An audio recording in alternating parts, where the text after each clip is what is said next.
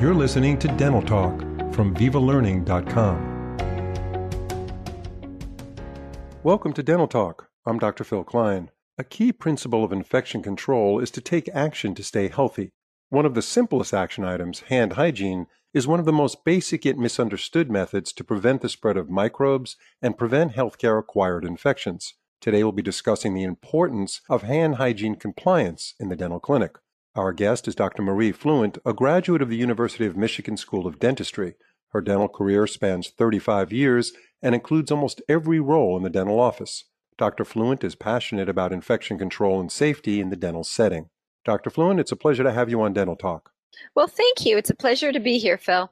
Yeah, so we got to preview some of the work that you've done as far as teaching, and you have some great webinars up on VivaLearning.com. You've recently done one which did very well, great attendance, and it was just covered the material so well. So we're really happy to have you on this podcast. I'm going to begin the podcast with a really simple question, which I'm sure a lot of people think they know the answer, but you'll probably enlighten us a little further. Why is hand hygiene so important? Well, that seems like a very simple and basic question, but the answer is very simple and basic too. It's the most important thing that we can do as healthcare providers, and in dentistry, we are healthcare providers. It's the single most important thing that we can do to prevent the transmission of microorganisms between ourselves and our patients. So what are some of the misunderstandings about hand hygiene? What are we doing in the dental setting that may not be ideal and we think we're doing it right? If you could fill us in on some of the really key things that we should know. Well, I've got 5 major pointers here that I'd like to share with you. And first of all, first one is that gloves are not a substitute for hand hygiene. And before COVID, and I think I stress that because I think things have changed a little bit with COVID. We have more of an awareness of hand hygiene. But in the before COVID era, I would oftentimes see dental personnel entering the operatory and skipping hand hygiene and just gloving up. And if I've inquired after the fact, they said, well, I gloved up anyway. What's the difference? My gloves are protecting me and protecting the patient. Well, that's not necessarily true. Inside your gloves, it's a warm, moist place and a perfect place for microorganisms to grow, multiply, and divide and do what they like to do. And gloves are not perfect. They often have little areas of defects that microorganisms can be transmitted between the gloves on both surfaces. So gloves are not a substitute for hand hygiene, and that's the first thing that I like to stress. Second of all is that these products do come with manufacturer's instructions, and you really need to look at them and follow them. For instance, if you're performing hand hygiene for a general dental procedure, you may be asked to use a certain quantity of the product.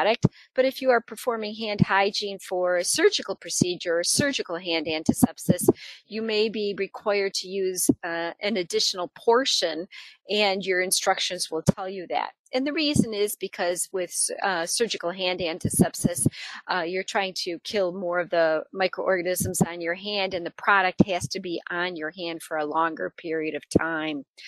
The other thing that I really want to stress is that if your hands are visibly soiled, if you've got debris that you can see on your hands or you suspect might be on your hands, you have to wash them.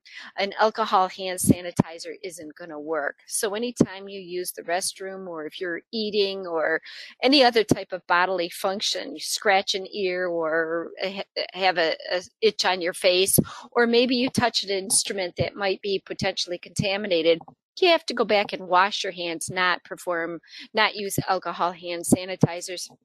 And any other time in between, alcohol hand sanitizers work great.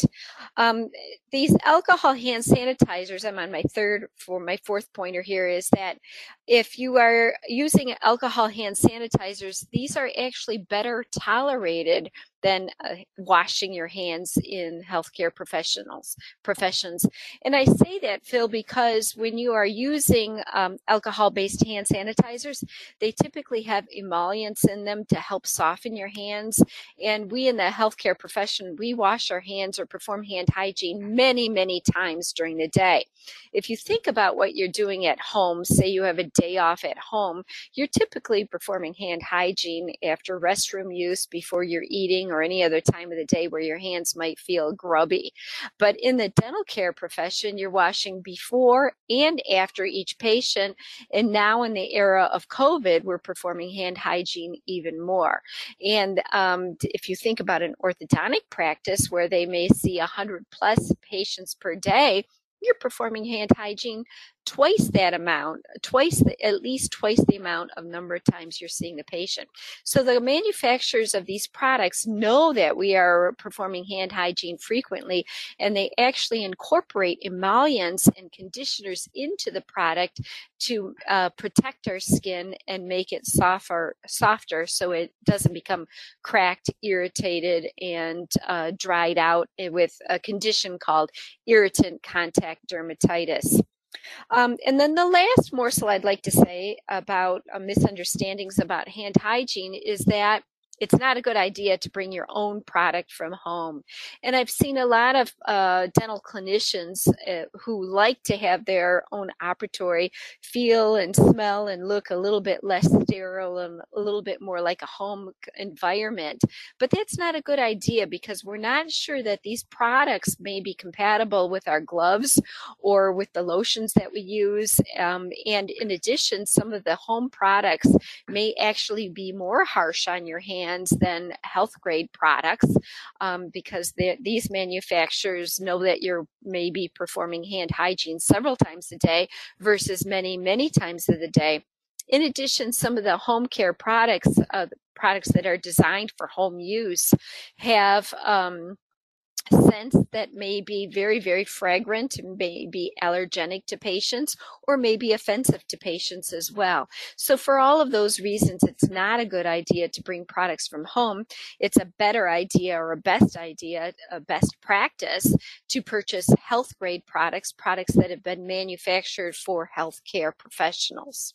How does one choose the appropriate products for the dental setting? What's the best way to do that? Well, first and foremost, as we already mentioned, it's best to use medical grade products that have been manufactured for healthcare professionals. And those can be products like Purell. Gojo is the parent company of Purell, and Purell has a great line of products that are used in hospital settings and can be used in outpatient settings like in dentistry as well. And typically, if you go to your dental supply catalog, there is an infection control section, and the products that are mentioned and are available to purchase in this section are health grade products. So generally, if you purchase it over the counter from a grocery store or a box store, it's probably not a health grade product, but if from your dental supply catalog, it generally would be. And if in doubt, call the manufacturer. Second, make sure that your product is compatible with gloves and other hand hygiene products. And this is especially important, Phil, if you think about hand lotions. Some of the lotions that are manufactured are made with petroleum-based product or mineral oil-based, and these can actually cause microporosities in your gloves, whether you are using a latex glove or a synthetic glove like a nitrile glove. So that's another good reason to stay away from products that are manufactured for home use and stick with health grade products. Third, we need to make sure that these products have a skin conditioning agent, as we already talked about, a pleasing fragrance, something that smells nice and pleasant and is not offensive or allergenic is also a good thing to look for. Also, my final point would be a product that would be acceptable to all team members. If you have team members or dental staff members who really dislike a product, they're less likely to be compliant in using it. But if they've picked it out, they like it, and it works well for them, they'll be more likely to use it on a regular basis as it is intended to do. So those are some of the criteria for choosing products for use in dentistry. what we're looking for in hand sanitizers is we're looking for 60 to 95% ethanol or isopropanol, and this is the range of active ingredient that is accepted and promoted by CDC, and of course the Purell brand, the Gojo parent company, is compatible, falls right in that range. Some of the areas where we need to stay away from include, triclosan has now been banned by the FDA and is no longer in our hand hygiene products. But another area that is kind of scary to me is that in the era of COVID, initially we had a lack of supply of hand hygiene agents, and we saw lots of companies coming forth to make their own hand hygiene products. And I saw this particularly in distilleries who would manufacture products, and it was kind of scary because we weren't really sure what the active ingredient was. Methanol is not a good product, and it's dangerous to be used for hand hygiene. And some of these products looked like they were meant to be consumed, like to drink, as opposed to use on your hands. And that's pretty scary too. We don't want children especially to inadvertently pick up one of these bottles and start chugging it down. So stick with a brand name product, a health grade product, and a product that is recommended by CDC. And you can look in the CDC guidelines or the CDC summary to ensure that it's compatible with the current guidelines and recommendations. When we had that scare, when some of that product was available at the stores, the grocery stores, and people were using it, and that alcohol was totally poisonous to your system, it wasn't the right kind of alcohol to be putting on your skin, I just immediately went to only name brands like Purell. I was just afraid that some of this imported material was just not safe. And I Yes. think And if I can share another little anecdotal situation, as the pandemic was heating up, I had one last presentation that was live before all of the offices closed down.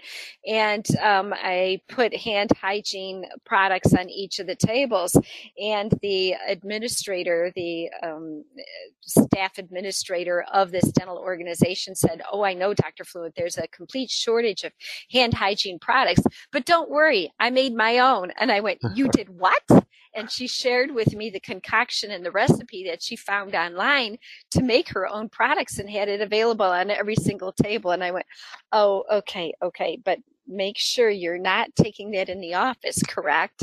And I shared with her what we just talked about, and she agreed that was not such a good idea, and that she would ensure her offices knew not to do that in the office. Yeah, absolutely. I mean, I think that whole scare that went on was actually really good for companies like Purell or Gojo Industries, because it brought to light that all these hand sanitizers are not alike. You better be sure you know what you're rubbing onto your skin, because with the demand, some of these products that came out of other countries, there's no regulation there, and substitutes in the type of alcohol that was being used was obviously very dangerous. So it's probably done a great thing for top-notch premier companies like Purell and so forth that make the products that we know we can trust. Do you have any tips to promote hand hygiene compliance? Because with all this great information, if you don't comply in the office, obviously we're not doing what we're supposed to be doing. So what are some of the things we could do to encourage compliance in the office? Well, that's an interesting story, because historically, hand hygiene compliance before COVID was only about 50%. And according to different studies or bodies of literature, that figure varied ever so slightly. Hopefully, in the era of COVID, it is improving, especially in inpatient settings. But I'll share a quick story with you as we wrap this up. I attended a tour of a chocolate factory a couple of years ago, and I walked into this chocolate factory with my family, and I couldn't help but notice that hand hygiene was important, and I was not going to be admitted into the food preparation area until hand hygiene was performed. And there was a huge wall with all of the hand hygiene products that were necessary to get the job done: sinks, paper towels, soaps, dispensers, and there was somebody at the door watching each and every person perform hand hygiene. And I noticed that if somebody performed hand hygiene inadequately, just wet the fingertips of their hands and dried it in 2 seconds, this person came on over and said, you know what, let me give you a hand with that. Let's use a little bit more soap. Let's rub it in. Let's go ahead and sing happy birthday to you twice. And I thought, holy cow, in this particular environment, hand hygiene is important, and we're not entering that food preparation area without performing hand hygiene. And anybody who entered that facility got the idea quickly that hand hygiene was a priority. Now, I ask us to look at our own offices in the same light. Do our patients know that hand hygiene is a priority, and how is that communicated to them? So we can have monitoring systems, and in hospital and inpatient systems, there are many more electronic monitoring devices and sensors and high-tech devices to make that happen. But in the dental setting, we're pretty much reliant on our own integrity and the buddy system looking after each other. Now, there are ways to monitor, and there are checklists that we can review, particularly available in the CDC summary document that was published in 2016. But having good products that are readily available at the point of care, at the point where we need to use them, maybe getting team members involved in hand hygiene education and training, and of course, as we already talked about, product selection. Ongoing education and training. Maybe you don't even need a whole education session on hand hygiene. Maybe bring it up during your morning huddle as a brief reminder. Maybe screensavers and signs that say wash your hands, and asking patients to remind each other and their healthcare provider, did you wash your hands? Encourage the use of hand lotion so that your hands that are healthy and your skin and your epidermis is intact, so it is not uncomfortable to perform hand hygiene more frequently. And the best approach would be to not to select one of these little items to promote hand hygiene compliance, but to promote a bundle of them. So look at this list that we just talked about and pick or choose a number of them to implement at the same time. And nurses have done this historically, and there are many studies to show that a bundle approach, picking and choosing a number of these approaches, will give you the best compliance rate and overall, and give it longevity as well. And that's what we're looking for, compliance, not just today, but forever. Very, very well said, and that makes total sense. And this could not be more important through this pandemic. And as we're coming out of this pandemic, going forward, we're not out of the woods, because the CDC and other epidemiologists are under the impression, and the prevailing opinion is, that these kinds of outbreaks are going to happen, unfortunately, more frequently for a number of reasons. So we have to pay strict attention to hand hygiene, and you've covered it so well. We're so happy that you filled us in on all this great information. And we hope to have you on more webinars going forward. Viva Learning really appreciates what you've done, and definitely more podcasts. Thank you very much, Dr. Fluin, for your insight. Thank you. And thank you for the invitation to present this podcast today.